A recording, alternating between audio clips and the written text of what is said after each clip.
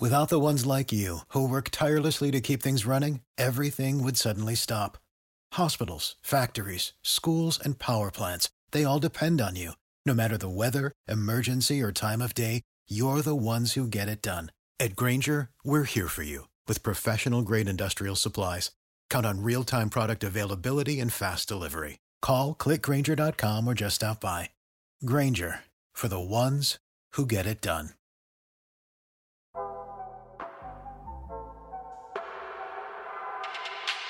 Good morning. It's March 14th, 2022, and this is 5-Minute Daily Devotionals with Religionless Christianity. This morning, we're moving into chapter 7, the Gospel of Luke, verse 2. And verse 2 reads, "Now a centurion had a servant who was sick and at the point of death, who was highly valued by him."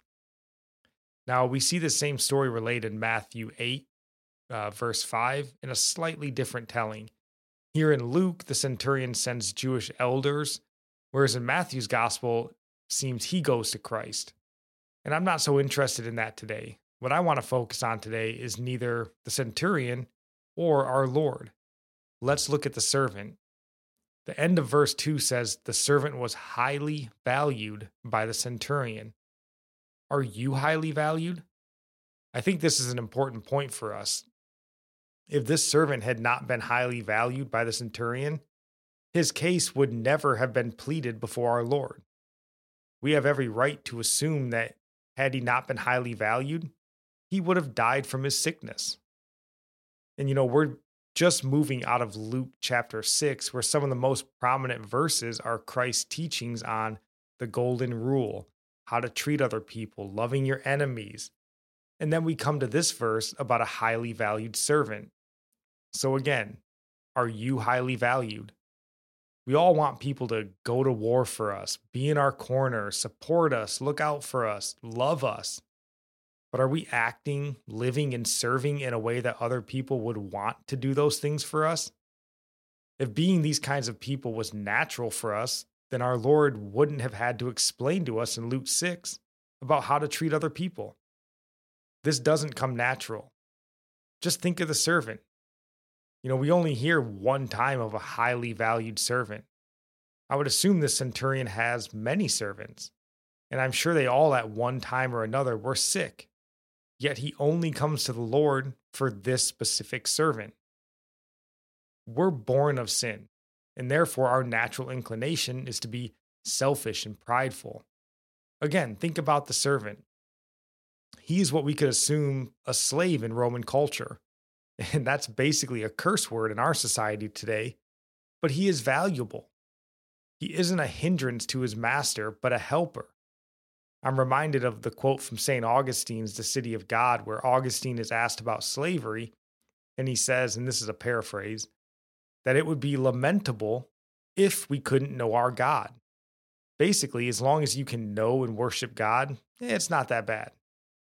So if we can know God, then we can adhere to his teachings. We can be the kind of people that others find valuable. So today, take a look in the mirror. Look at yourself and who's in your corner, who's in your life, and who, over the course of your life, has had your back. If you find that you've spent a lot of time on an island without much help, then ask yourself the tough question: have I been valuable? Have I lived in such a way that others would go out of their way to bless me and do good to me? Or have I been a taker, selfish? And could I be the cause of many of the problems in my life?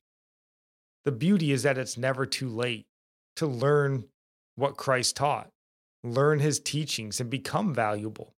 You can start today by reading God's word, praying that the walls that you've built around your personality be torn down, and ask God to renew your mind. Help you to become the type of person he foremost, and then others would find valuable. He wouldn't have commanded it if he wasn't also willing to help us get there. And our psalm for today comes from Psalms 70, verse 5. "But I am poor and needy. Hasten to me, O God. You are my help and my deliverer.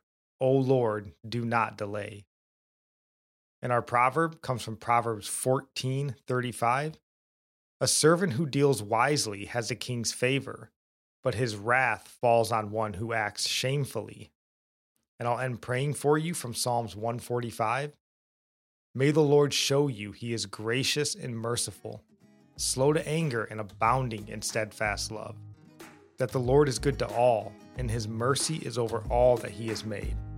May you know the Lord is near to all who call on him, to all who call on him in truth. That the Lord preserves all who love him. God bless.